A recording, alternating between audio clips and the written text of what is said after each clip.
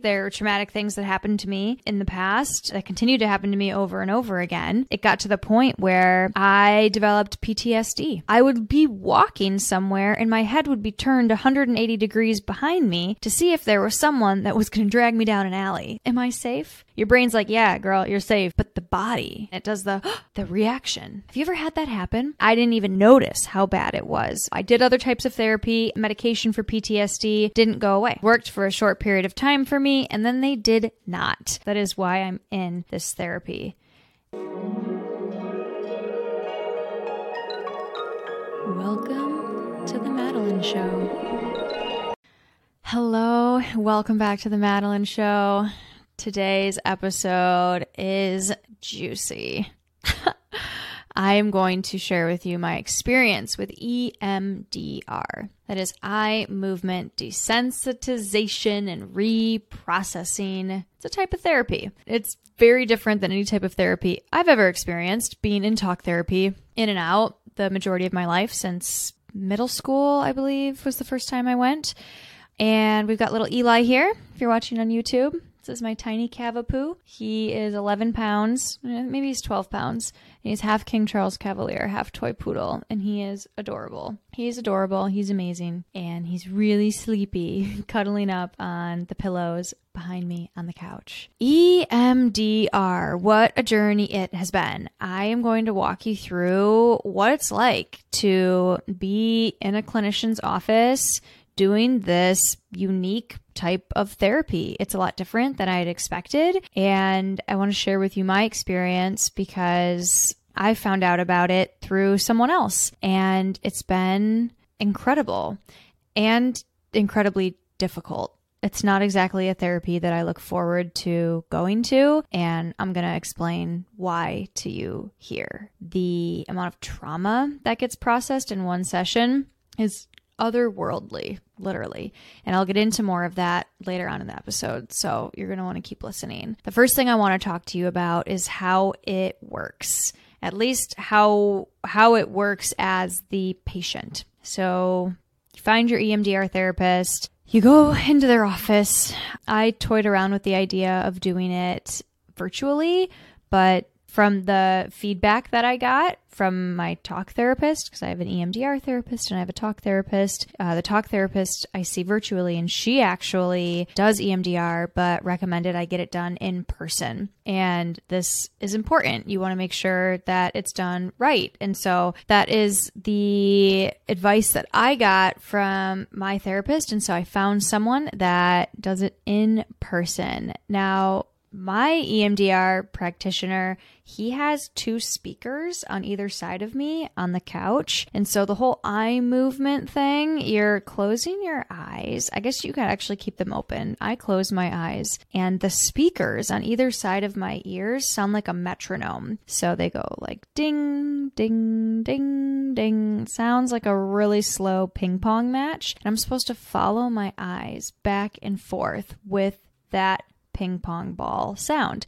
You can also, from what I've heard, have someone move their finger in front of your eyes and you follow it back and forth, back and forth.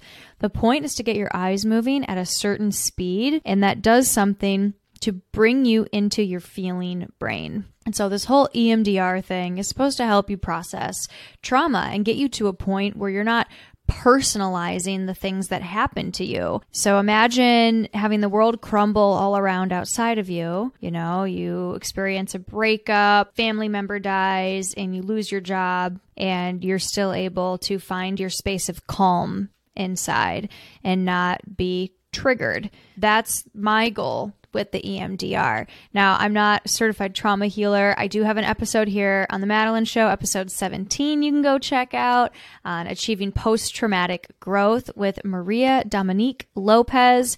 It is fantastic. So cue that up if you want to learn more about healing your trauma and what it's like to grow after you've experienced a traumatic event. In terms of the EMDR, in my experience, I honestly am not 100% sure how it works, but I can tell you how I'm different. I know that I sit there and I move my eyes back and forth, and moving the eyes back and forth for 15 seconds at a certain speed allows me to start accessing these old memories. Majority of the memories, all of the memories actually, are not great. The only time I'm feeling any sort of peace, which I do now sometimes in the sessions, is like this voice kind of comes in like God or something. And when I'm experiencing these traumatic events, it tells me, well, it's going to be okay. In fact, it already is okay. And this is new. I've done about 8 or 9 sessions. And instead of going from traumatic event to traumatic event, growing sad in the experience and creating these emotions, these old memories are stirring up these emotions inside of me. I feel like I'm back in the memory. I now at times will have this voice, this presence, this awareness that's honestly coming from me that says, it's okay. You're okay. And that has been ridiculous because normally, I'm in EMDR for a reason, right? There are traumatic things that happened to me in the past that continue to happen to me over and over again. And it got to the point where I developed PTSD and I couldn't walk down a road without my head being on a swivel. I would be walking somewhere and my head would be turned 180 degrees behind me to see if there was someone that was going to drag me down an alley. Like, it was not great. And I didn't even notice how bad it was until, luckily, outside people, friends at the time, were looking in and helped me realize, like, you should go to therapy for this. Well, I went to therapy for the PTSD in 2018. Did not find EMDR until this past year. So I did other types of therapy. I did medication for PTSD. Didn't go away. Those things worked for a short period of time for me, and then they did not. And so what's interesting about this EMDR experience is that I sit in the office, I bring up all of these traumatic events, and then I leave. There's no talk therapy, processing, like, oh, so, you know that wasn't your fault, right? Like, that the reason that happened had nothing to do with your worth. Here's the problem with talk therapy is that your logical brain gets it. You have the conversation with the therapist, you feel good about it in the moment. You're like, yeah, you're right. You're right. I do have control. Yeah, you're right. Those things are in the past. The talk therapy doesn't as easily access the feeling part of your brain, the deep limbic system, which is what EMDR accesses. That deep limbic part of your brain is what runs the show. It's what reacts and makes your body move when there's a loud noise and you're a single female living at home and you're like, oh, what was that? Am I safe? Your brain's like, yeah, girl, you're safe. You're living in upper middle class neighborhood, you're fine. Like, the worst things that happen here are that cars get broken into. You're good. But the body is controlled by that deep limbic system in the brain, and it does the reaction. Have you ever had that happen where that, let's just take something a little more mild. Have you ever been hurt by someone who did something to you on accident, right? Like, they didn't mean to hurt you. They said something, or they did something, or they didn't do something, and they didn't intentionally mean to hurt you, but you were devastated. You felt attacked. You personalized the experience, even though your brain knows they didn't go out of their way to hurt me, but your body, you feel hurt. You were triggered. So that is that disassociation between the front part of your brain, the prefrontal cortex, knowing this person didn't actively go out of their way to hurt me, but deep limbic is hurt, is triggered because you're personalizing what happened, and you're personalizing it because of what has already happened to you, the past, those memories, those things that your body remembers, those things that the deep limbic part of your brain doesn't forget. It's way easier to train the prefrontal cortex than the deep limbic part of our brain. And that back part of our brain, that is what is developed when you're a child. So that part of your prefrontal cortex isn't developed until later on. And so your whole life is being run on this feeling part of your brain. And I think that's why a lot of therapists and trauma healers and people talk about, well, it's really important to get to know your childhood self, because that is the part of your brain that's running the show. at least for me and from what I've learned from the different types of therapy I've been involved in and just the different research that I've done, I'm really into getting to know me and my body and my brain and how it works. And I highly recommend you do research too. Go out there and start learning about the brain. Pick up some books. Dr. Amen, he's a psychiatrist and a neurologist. So he is fantastic to go read up on his books. You can go and listen to some podcasts by Andrew Huberman. He's great as well. Anyone that can help you figure out your body is going to be a game changer. Like, your life will change the more you learn about how and why your body does the things that it does. And the body and brain are connected. So my favorite part and the best way to describe the way EMDR works is it's like you have these two parts of your brain. The feeling part of your brain, I imagine that in the back, the prefrontal cortex in the front, and they're just operating separate from each other. They're like wearing different clothes, going to different clubs. They're living completely separate lives, but they're living in the same zone, right? They're both in your head. And so what we're doing with the EMDR is getting them to hang out. We want them to date, right? We want them to meet. And so the EMDR allows them to meet somehow. Don't ask me the science behind this. I don't know. I just know my experience.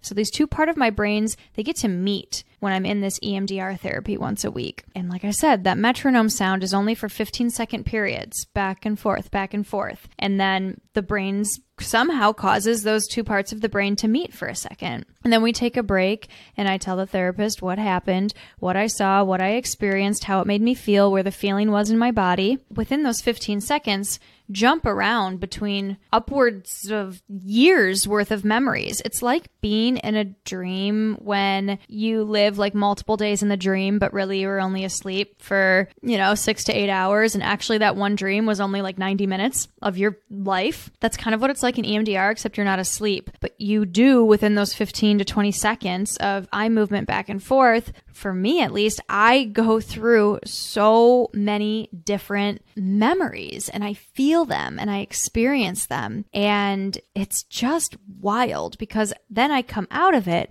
I come back into the thinking part of my brain.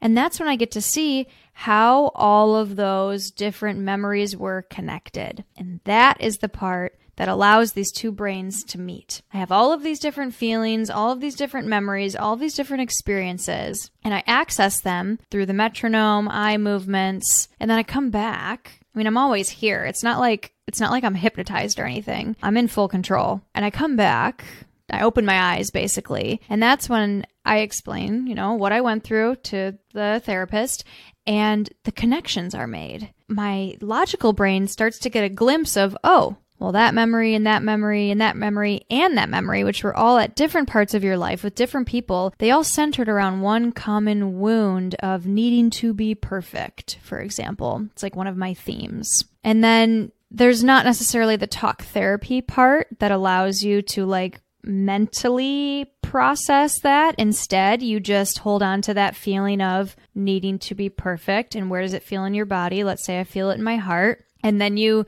think about the last memory that came up while you're doing the eye movement stuff. And you go back in to the metronome and the eyes moving back and forth. And then you go through a whole nother sequence of memories, in a 15 to 20 second period. And then you come back out, you open your eyes and you notice, okay, this happened, this happened, this happened, this happened. Oh, and this was the central theme. And then you focus on that. And that is the cycle. You do that over and over again until the end of the session. And then here's the very interesting part about all of this is that you leave the office and you're left to process all of it on your own. And so it is very uncomfortable. You go through a lot of traumatic events. If you're in EMDR, you're probably processing trauma. And you go about your day now continuing to find the pattern. Your brain just continues to subconsciously work through this, and consciously it'll get brought up. But at some point during the day, you forget that you were in EMDR, or you go about your grocery shopping and you're not thinking about all the things you were thinking about earlier.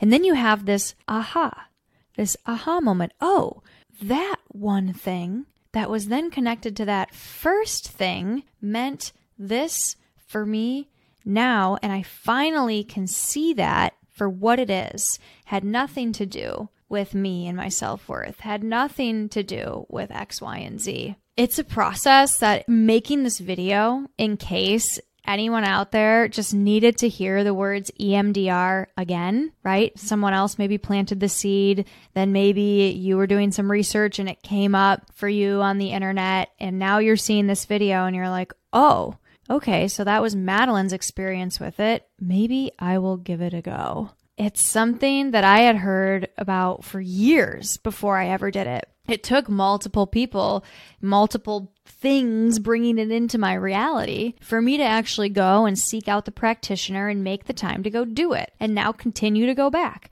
I already tried to bail. I told him, I was like, I think I'm good. I've done my 8 sessions. I'm feeling pretty good. I was feeling this anxiety around telling him that I thought that I should be done with the therapy. And then that triggered a whole new deal, because I had a therapist before that made me feel really bad about not wanting to do therapy with him anymore. And you can get to a point with a therapist where you either, outgrow them, or you heal, or for whatever reason, they're no longer serving you. And the response from my therapist when that happened was that I'm clearly still wounded if I want to stop therapy with him. And it was so fucking weird. And I'm so glad that I stopped seeing him, because it was like he was making me feel bad for wanting to leave the situation. It went from in-person therapy to virtual therapy, probably met for 9+ months. And I got to a point where I was feeling really good. And I didn't need therapy again for another 1.5 years. And then I brought that up to this current EMDR therapist, and he told me I'm the boss. And that just made me feel good and safe. Yeah, you're right. This is up to me. And then through that, I realized all of the other things, all of the other times in my life where I had been coerced into doing something. All of the different times that I had been, some literally forced into doing things I didn't want to do, and that there was still a lot of trauma around those that needed to be processed. So everyone's journey is different. Oh my goodness. Awareness of mental health is so important. It's why I'm making this episode. Feeling a little nervous doing this, vulnerable for sure. I'm like, wow, you're just talking about your trauma to the world. Really, I'm just looking at a camera right now, but I'm talking directly to you, a single person, and also people all across the planet. And if I'm not going to, then who is? There are people out there that spoke up, and it influenced and benefited me. And so I feel like it's my duty to speak up to all of you about what I experienced, because even if it helps one person, it was worth it. And I believe talking about it, just allowing it to come out of my throat through this microphone, through this camera to you, helps me process and understand what's really going on. I'm now starting to, like I'd said at the beginning of this video, see that all the things that have happened, and not even just see, but really feel and know, having this connection between, the literal lobes in my brain, to truly feel that I've grown and risen over these mountains that have just crumbled on top of me over and over again in life. I don't think that you have to live in a constant state of being triggered. I don't think that we need to control what other people say because of how we feel. I think it's up to us to work on ourselves and control how we respond or react to what other people say.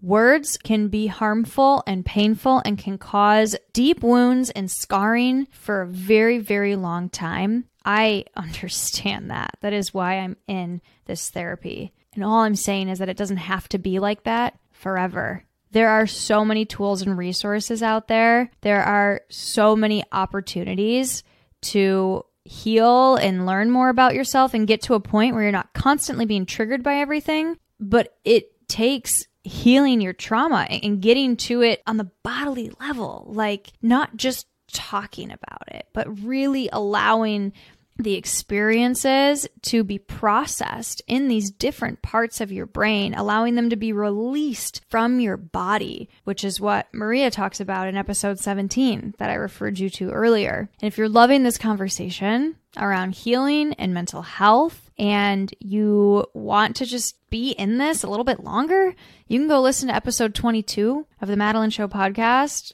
It's called Mental Health Awareness for Entrepreneurs. Leif McCrum and I have a candid conversation about recovery from mental illness and how to be successful as a sensitive human here on this planet. And the way I define success is not just being at the mountaintop, because I don't believe summits actually exist.